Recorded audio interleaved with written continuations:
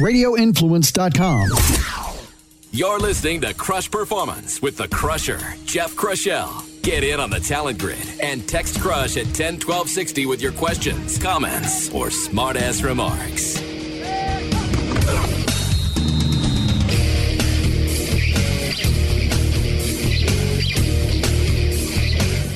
And welcome to Crush Performance, everybody. I am Jeff Crushell, and we're your weekly source for performance information. Hey, listen, if you want to reach out to us, do so. Crushperformance.com is the website.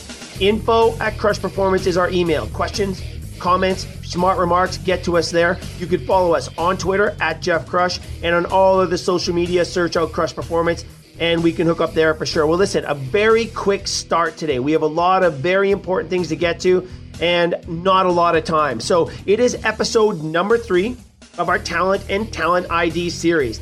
Talent and Talent ID, along with the Crush Brain Game, are two of our major themes for 2021. And over the course of the year, we're going to be bringing you little mini-series from time to time that focus in on the important points and really key elements of both of these themes as we try to get to the bottom of it and get a better understanding so we can all move forward with purpose and understanding. No matter if you're an athlete, a coach, an administrator, a GM, or a parent of an athlete, if we can all get a better understanding of these two really important areas when it comes to developing human performance, I think it's going to be a game changer, and that's why we're focusing in on it.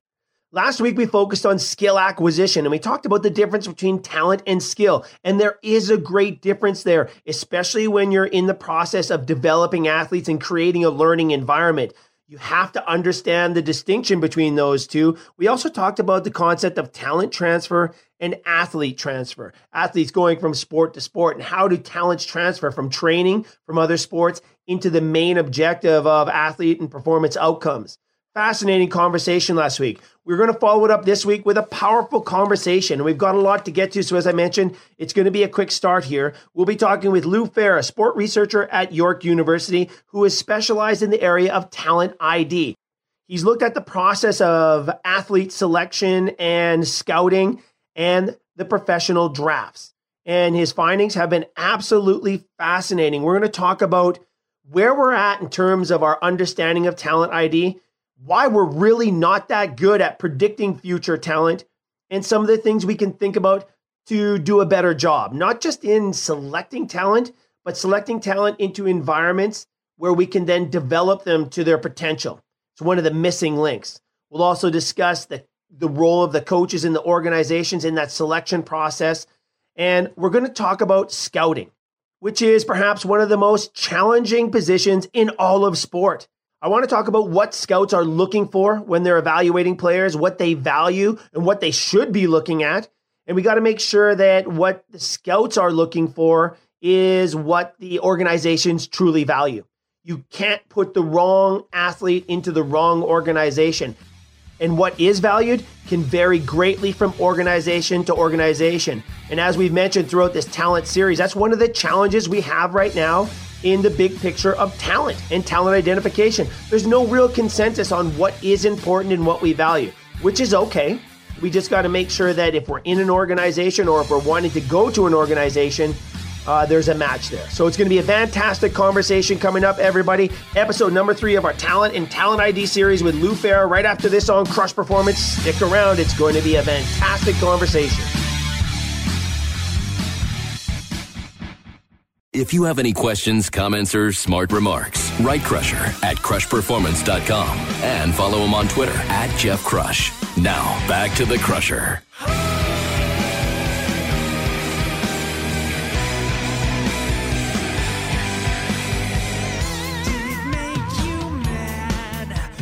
And welcome back to Crush Performance, everybody, as we dive into episode number 3 of our Talent and Talent ID series. Talent and Talent ID, of course, is one of our major themes here in 2021. And we are embarking here on a 3-part mini-series as we dissect certain areas of this all-important topic. And on today's episode, we are focusing on the concept of talent ID and predicting future performance. We're dismal at it. We are just not good at it, despite all the years and all the effort put in at all levels of sport. We really haven't gotten much better at identifying talent And certainly we haven't gotten any better at all at predicting the future talent of our athletes and performers out there. So why is that? If we can answer that question or get a better understanding as to why we haven't gotten much better, maybe we're focusing on the wrong things. Maybe we're not putting things in the right context. Maybe we're trying to rush too much. And maybe we're trying to look at things that aren't really there. Well, it's going to take much more than this conversation to find the answer, but maybe we can get everybody thinking about some of the things that we haven't thought about before, which is what the show is all about. If you have any questions, if you have any comments, if you have any smart remarks, which we love, get to us. Crushperformance.com is the website. info@crushperformance is the email. Follow me on Twitter @JeffCrush. If you have comments or ideas for the Crush Talent and Talent ID series, let us know. Hey, you know what? This is not a one-man show here. Collectively, we have got to explore everything in sport performance, and certainly here in Talent and Talent ID, and also in our Brain Game series, right? We've dedicated segments, even entire episodes, to your ideas, and we answer every message we get. So if you just want some personal help with your young athletes, if you're a parent, if you're a coach, if you are an athlete, I can guarantee you one thing: if we don't personally have the answer, we know somebody that does, and we answer every message we get. So please do write to us. info@crushperformance, again, is the email. All right, let's get to it. I'm fired up for this one. We're joined now by Lou Farah, sport researcher at York University, who has a special interest in talent ID and development, and his major focus has been the draft, and in particular, the NHL draft. Lou, welcome to the show. Really excited to have you on. Thanks for joining us. Yeah, thanks so much for having me on. I appreciate the opportunity and really excited for this conversation. Yeah, Lou, when we look at our athletes that we work with over the years here at Crush Performance, I'm always really interested in looking at the context and the pathways to greatness, right? And what's driven these athletes or brought them to the point they're at when they're pursuing high performance sports. And just like the athletes, the coaches develop through a pipeline, but also so do all the sports scientists and experts around it. Hey, what got you interested in this area of study in terms of sport performance when we talk about, talent ID and scouting and drafting and identifying talent? Yeah, I mean, I guess, I've always been interested in that question too. I always like to ask people in my field, like, how did you get into this? What kind of led you to it? And it seems like everyone, at least from the people that I talked to, they all kind of ended up in it by coincidence. I don't think anybody grew up wanting to be a sports scientist. I think it just finds you. Right. But it just seems that way. So yeah, in my case, I was an undergrad.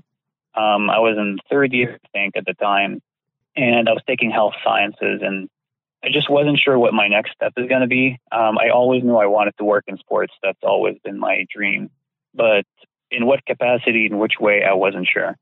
And at the time, I think in fourth year, in my last year, I was looking into sport journalism programs and thinking maybe I'll go that way.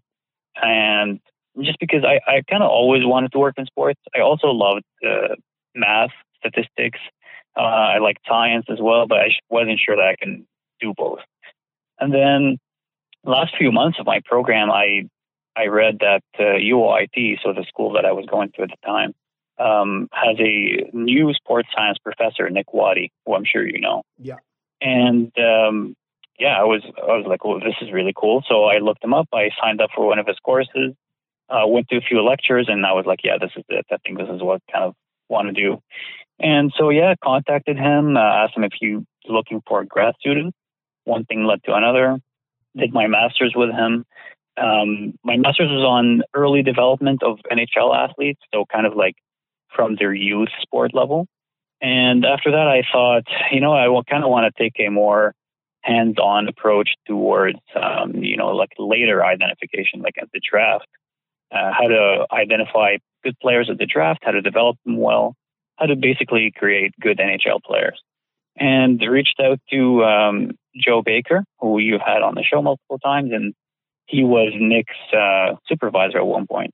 Yeah, one thing led to another. We talked, and I said, hey, can I do a project on the NHL draft with you?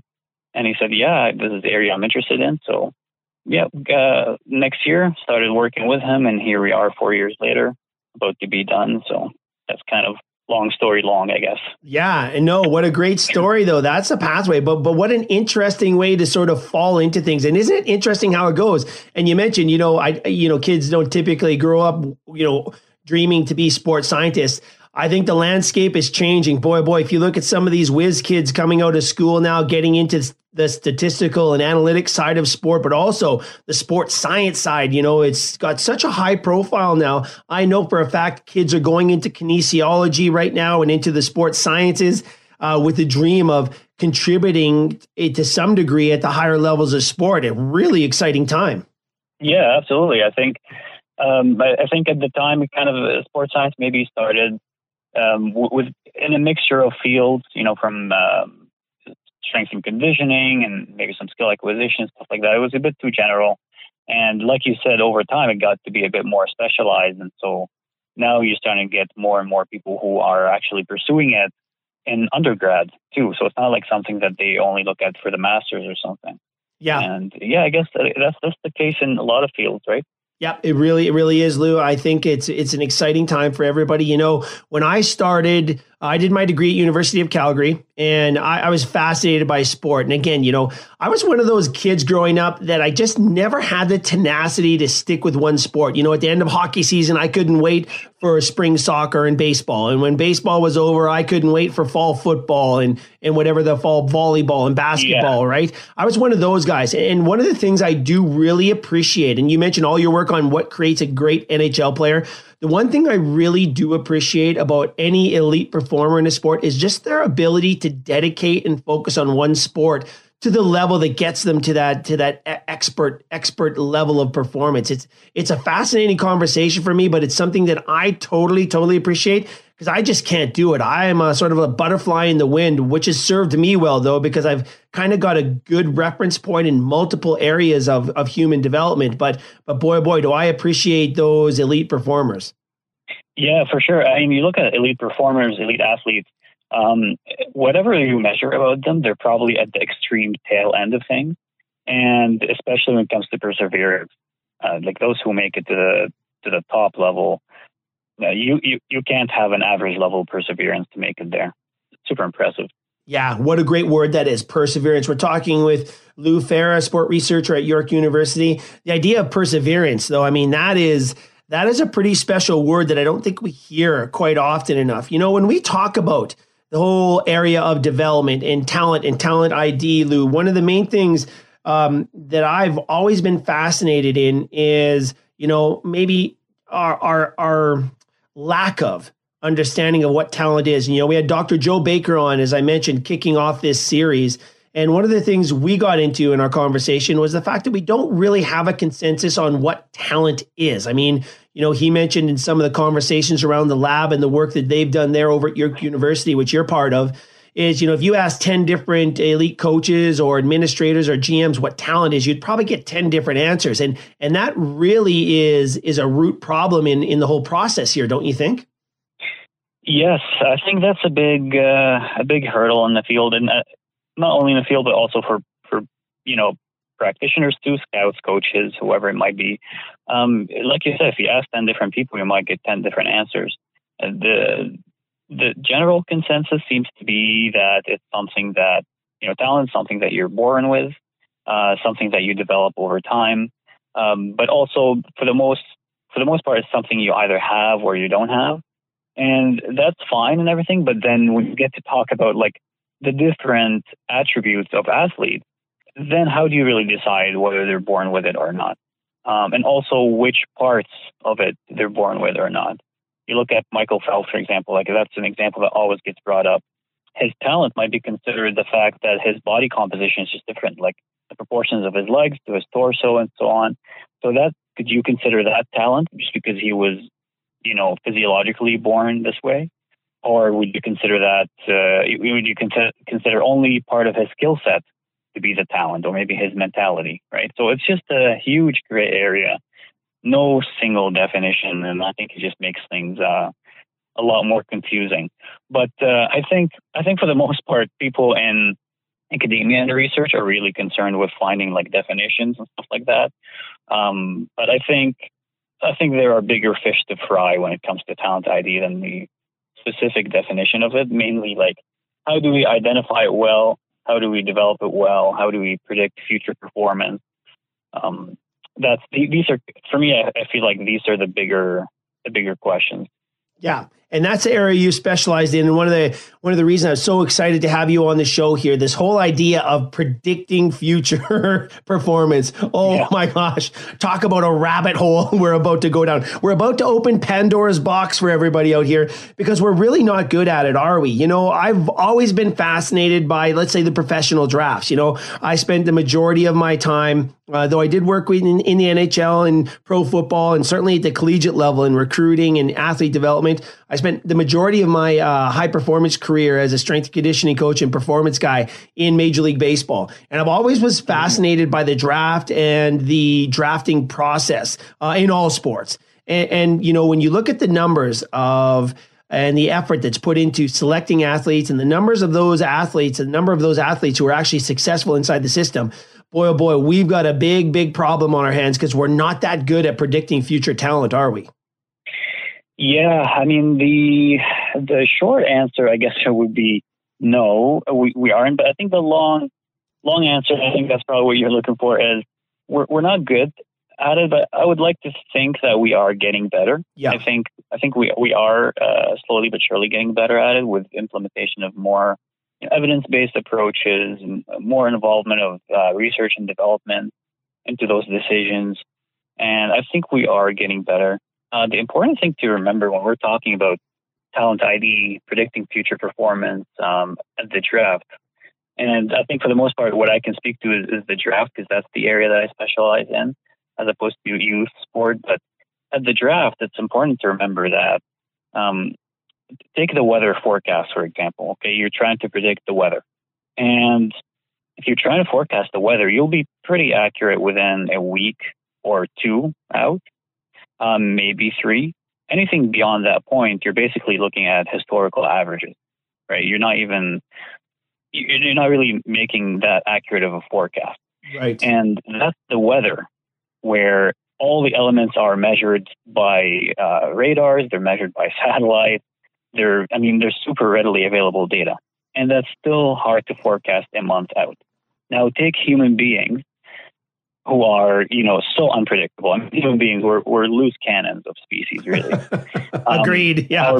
Hey, Lou, I have 3 daughters. I agree wholeheartedly. Exactly. And so you take a human being, unpredictable, and our behaviors and our attributes are super hard to measure too, right? You can't really measure them that reliably or objectively for the most part. And now you're trying to predict how a human is going to perform 4, 5, 6 years down the road. Of course the forecast is going to be bad. Of course it's going to be not accurate, right? And so that's basically what Talent ID with the draft is. It's forecasting. And it's, people have their work cut out for them in that department. Scouts, I think, have probably, if not one of the toughest job in an organization. That's not to say that it's hopeless, though. I think that's probably what we're going to get into today's episode too, is like, there are ways to improve it. There's a lot of strategies that you can put in place to enhance it, and which is going to lead to better forecasts over time. Right. We're talking with Lou Farah, sport researcher at York University, who's looked extensively into the drafting of professional athletes, and most particularly in the NHL. Hey, Lou, this is a great conversation and a great way to start kick it off here today. If we were to sort of ask you, in all of your research and all of your work you've done into drafting elite players, what are some of the main issues you think that we're facing in predicting future talent, as we just talked about? Are there some major key points you would focus in on right now?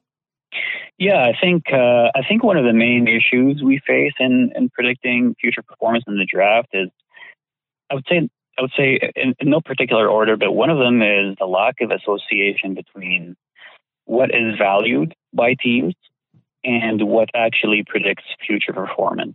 So the technical term for that, I guess, is predictive validity. So the lack of predictive validity of a lot of things that we value in sport is one of the big issues in TID. So I think an important question, for scouts or teams to ask themselves is, do I value those things in a player because I personally like those things, or is it because they are actually linked to better future performance down the road? And I think if you ask that question, the majority of people would say, no, I value them because they lead to better predictions. But the truth is not that. The truth is that we value certain things in players because we kind of like those things. And what I mean by that is like whether there are certain character traits, whether they're physiological traits like height, whether it's like the physicality of the player, whatever it might be. I think one of the biggest issues is that a lot of things that teams value when they're drafting players really don't have that much predictive validity. I would kind of start with that point if I was to kind of try to enhance my department's scouting strategies. I would go back and look at historical data. I mean, it's available there. Look at my department's decisions in drafting. What have we been valuing so far? What have we been drafting based on? I would text my scouting reports that I have and study the relationship between what was overvalued in the draft or what was valued in the draft, and then what actually leads to where those players ended up, and go from there. Look at what's being undervalued, what's being overvalued.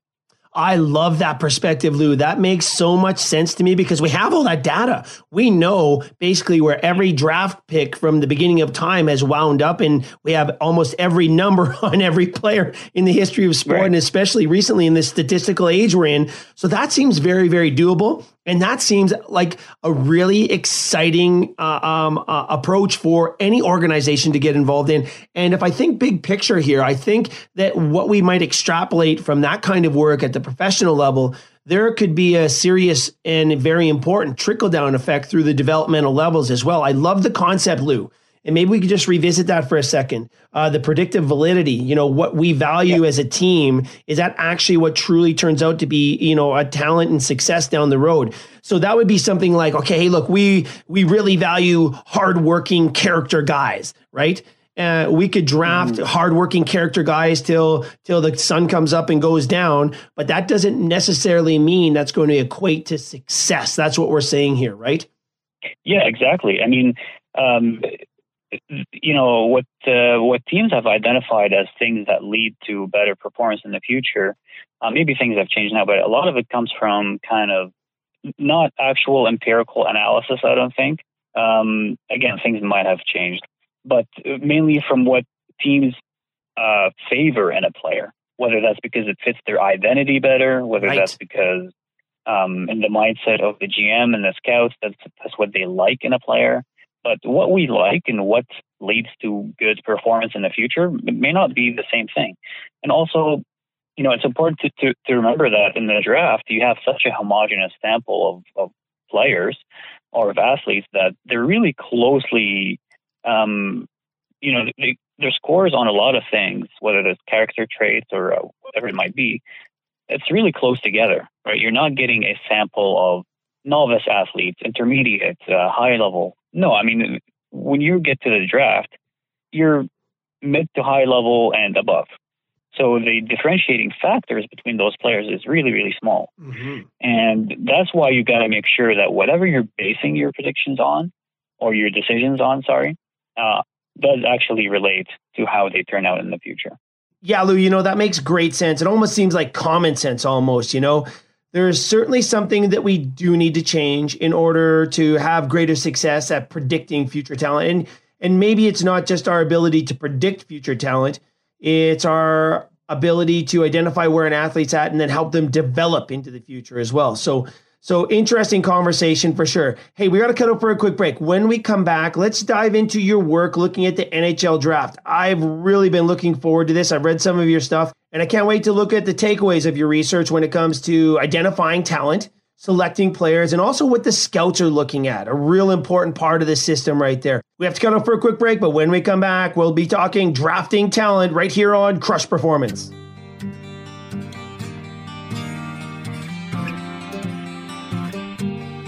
Find out what it takes to be a top performer. Get the Crush newsletter, podcast, and performance info at crushperformance.com. Now back to the show. I've done nothing short of walking on water. For the sun find my love, I'll eternally wander.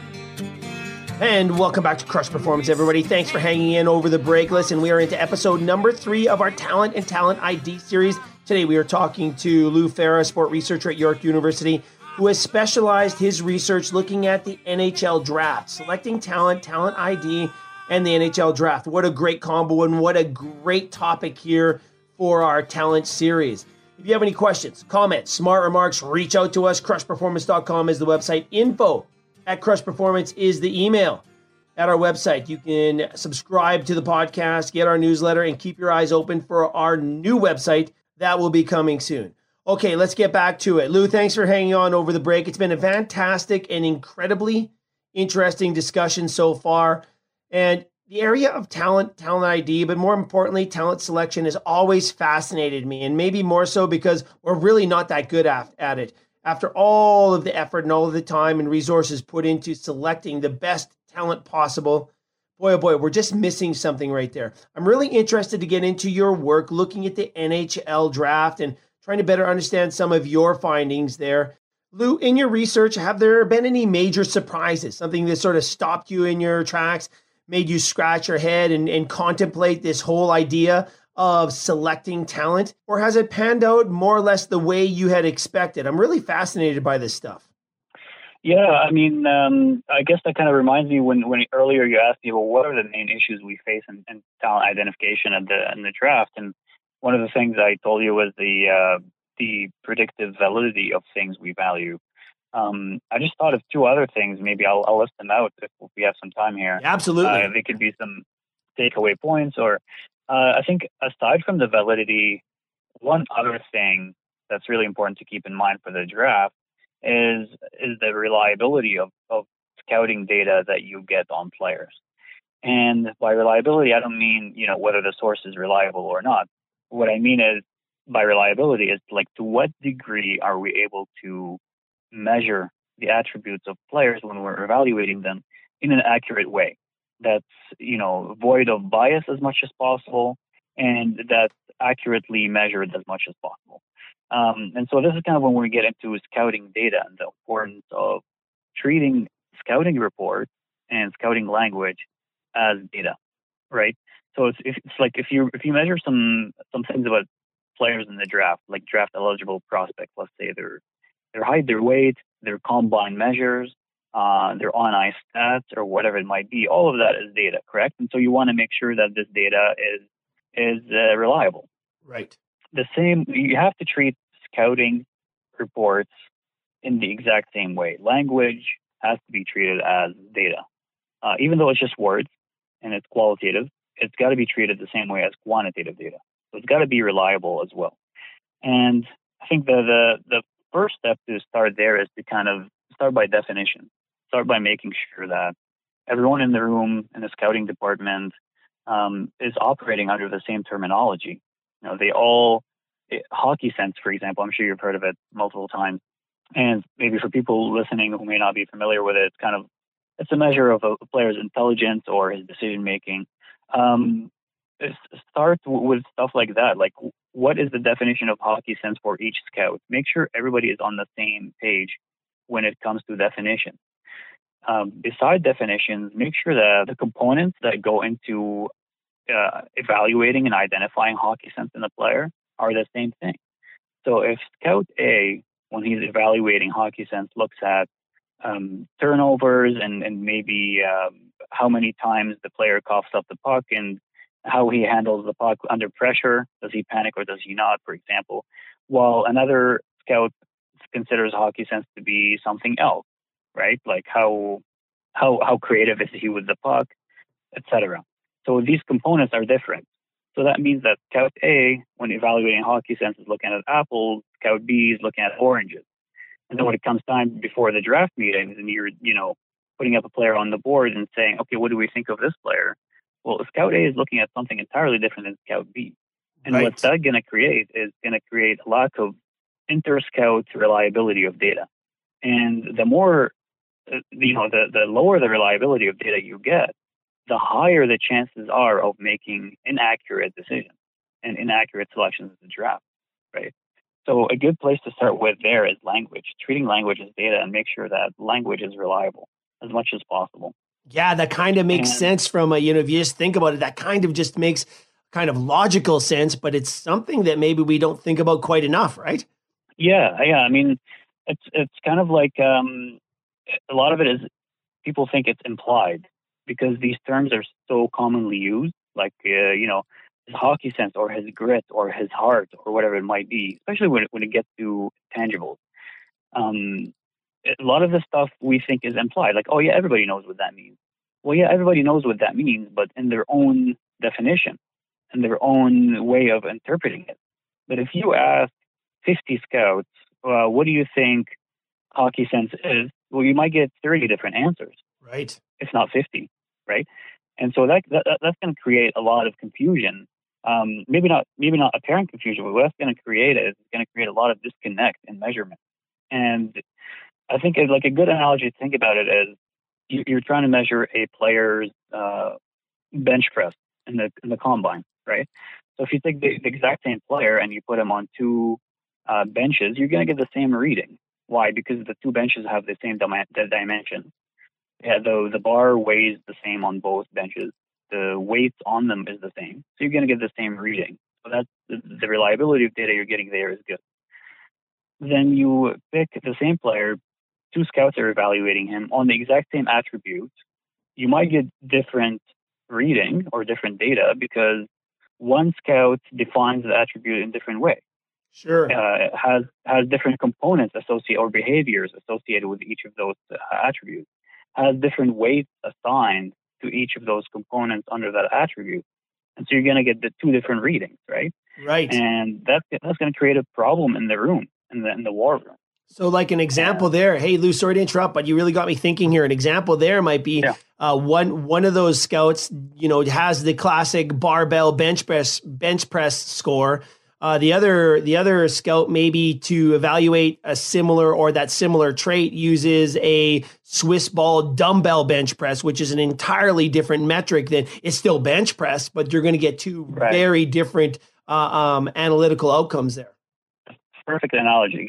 Exactly. So both of them, both scouts have somewhat of the same general idea, but the way they're measuring things, the way they're looking at things is a bit different. And that's going to, over time, the lack of reliability or inter-scout reliability is going to lead to more inaccurate decisions.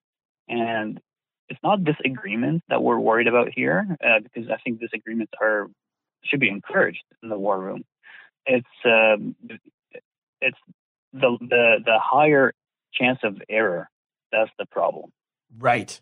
I really like that. We're talking with Lou Ferris, sport researcher from York University. I like that. And I think what you said there is really, really important. Clarity and consistency. So my gosh, you got me thinking about a conversation with my 17-year-old daughter a few weeks back. I said to her, well, hey, make sure you don't stay out late. She goes, okay, I won't stay out late. And then she drives off. And my wife is just sitting there patiently looking. And after she leaves, she goes, so what is late to you? I'm going, well, 10:30, 11. What do you think late is to a 17-year-old teenager? I'm going, oh, damn. So I start texting away. You better be home by midnight, Missy, or because late for a teenager is 4 a.m, right? Or being not late is 4 a.m, for crying out loud. Yeah, or sometime before the weekend. Yeah, right. Before Monday. Yeah, I'll be back before Monday. Don't worry. I'll be back in time for school on Monday. You got to be careful, right? Yeah, exactly. You got to make sure. Yeah. And I guess another kind of takeaway or something to focus on if we have time is to really make sure the scouting evaluations have as minimal bias in them as possible. And that's really hard to do because evaluations, well, I guess human judgment in general, us as humans, we can never really make judgments that are completely void of bias entirely. But what we can do is kind of know which biases exist out there in talent identification. There's an amazing amount of research on sports-specific cognitive biases. Right. And make sure that these are in check. Make sure that these are kind of taken care of. Everybody knows about the more commonly known ones, like recency bias, for example, and stuff like that. But there's just a lot more out there that really have a direct impact on how we evaluate players, like availability bias, anchoring effect, narrative bias, halo effect, loss aversion. Like there are so many out there that I see firsthand in scouting reports that I work with in my thesis, and that also in my experience working with a couple of pro sports teams. And I would say that these are super important to keep in check. Yeah, no, I really like it, Lou. Interesting conversation here today as we talk talent and talent ID. The talent selection process is just as convoluted and complex as anything else in sport for sure. And this has been a really enlightening conversation. So many important things to talk about. Getting back to our conversation, about talent ID and what you mentioned earlier in the conversation about, the weather and, the earlier we try to predict the talent, the less successful we are. I saw a schematic here a few years ago and we talked about this extensively on the show because I'm not a big fan of early selection for elite pathways. I just think, along with what you said, we're missing way too much talent. We may be eliminating that talent from the pathways because kids just get frustrated and they drop out and they quit.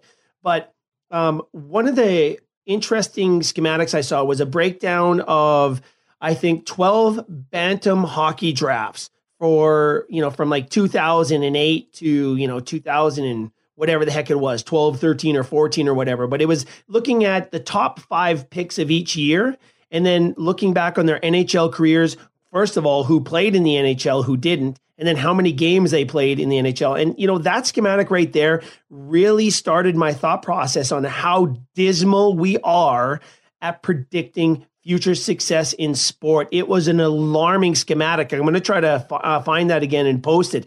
But for the number of players per year that actually made the NHL out of the top 5, it was a dismal selection process, Lou. Yeah, and that's not exclusive to youth draft systems either. I've seen quite a bit of studies on youth soccer selection, youth swimming, tennis.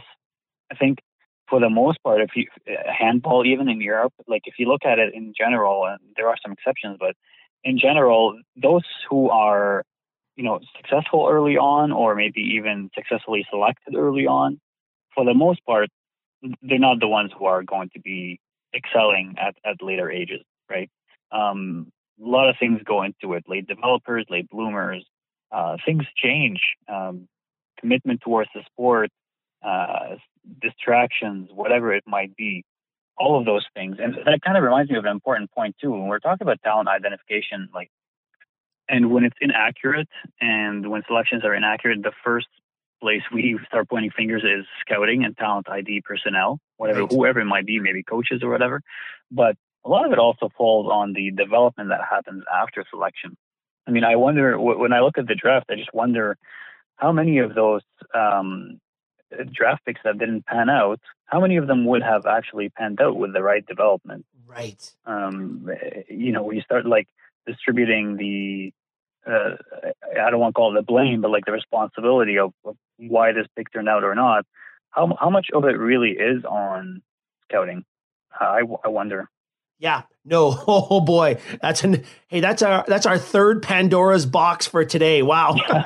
We're really stirring it up, but it's so true, right? If you put an athlete, you select a great talented athlete at that point in time, and you put him into a system that doesn't foster and support future development, of course, that athlete is going to have a real hard time moving forward. It's such a conundrum out there, and you have to be aware of this. But I think we're becoming more aware, Lou, don't you think? I think we're getting better, as you mentioned right from the get-go. Some exciting things on the horizon, I believe.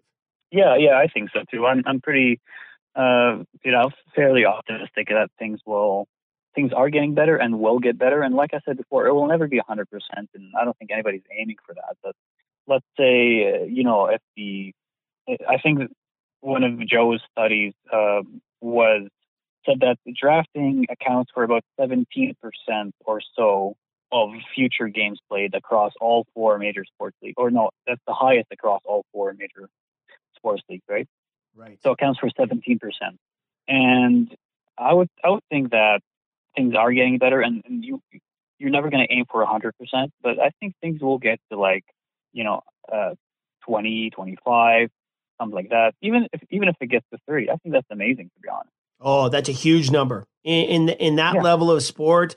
That is a big number, and I do like the onus and the focus on post-selection development. Such a huge opportunity for any organization out there, and there's already some great things going on in sport.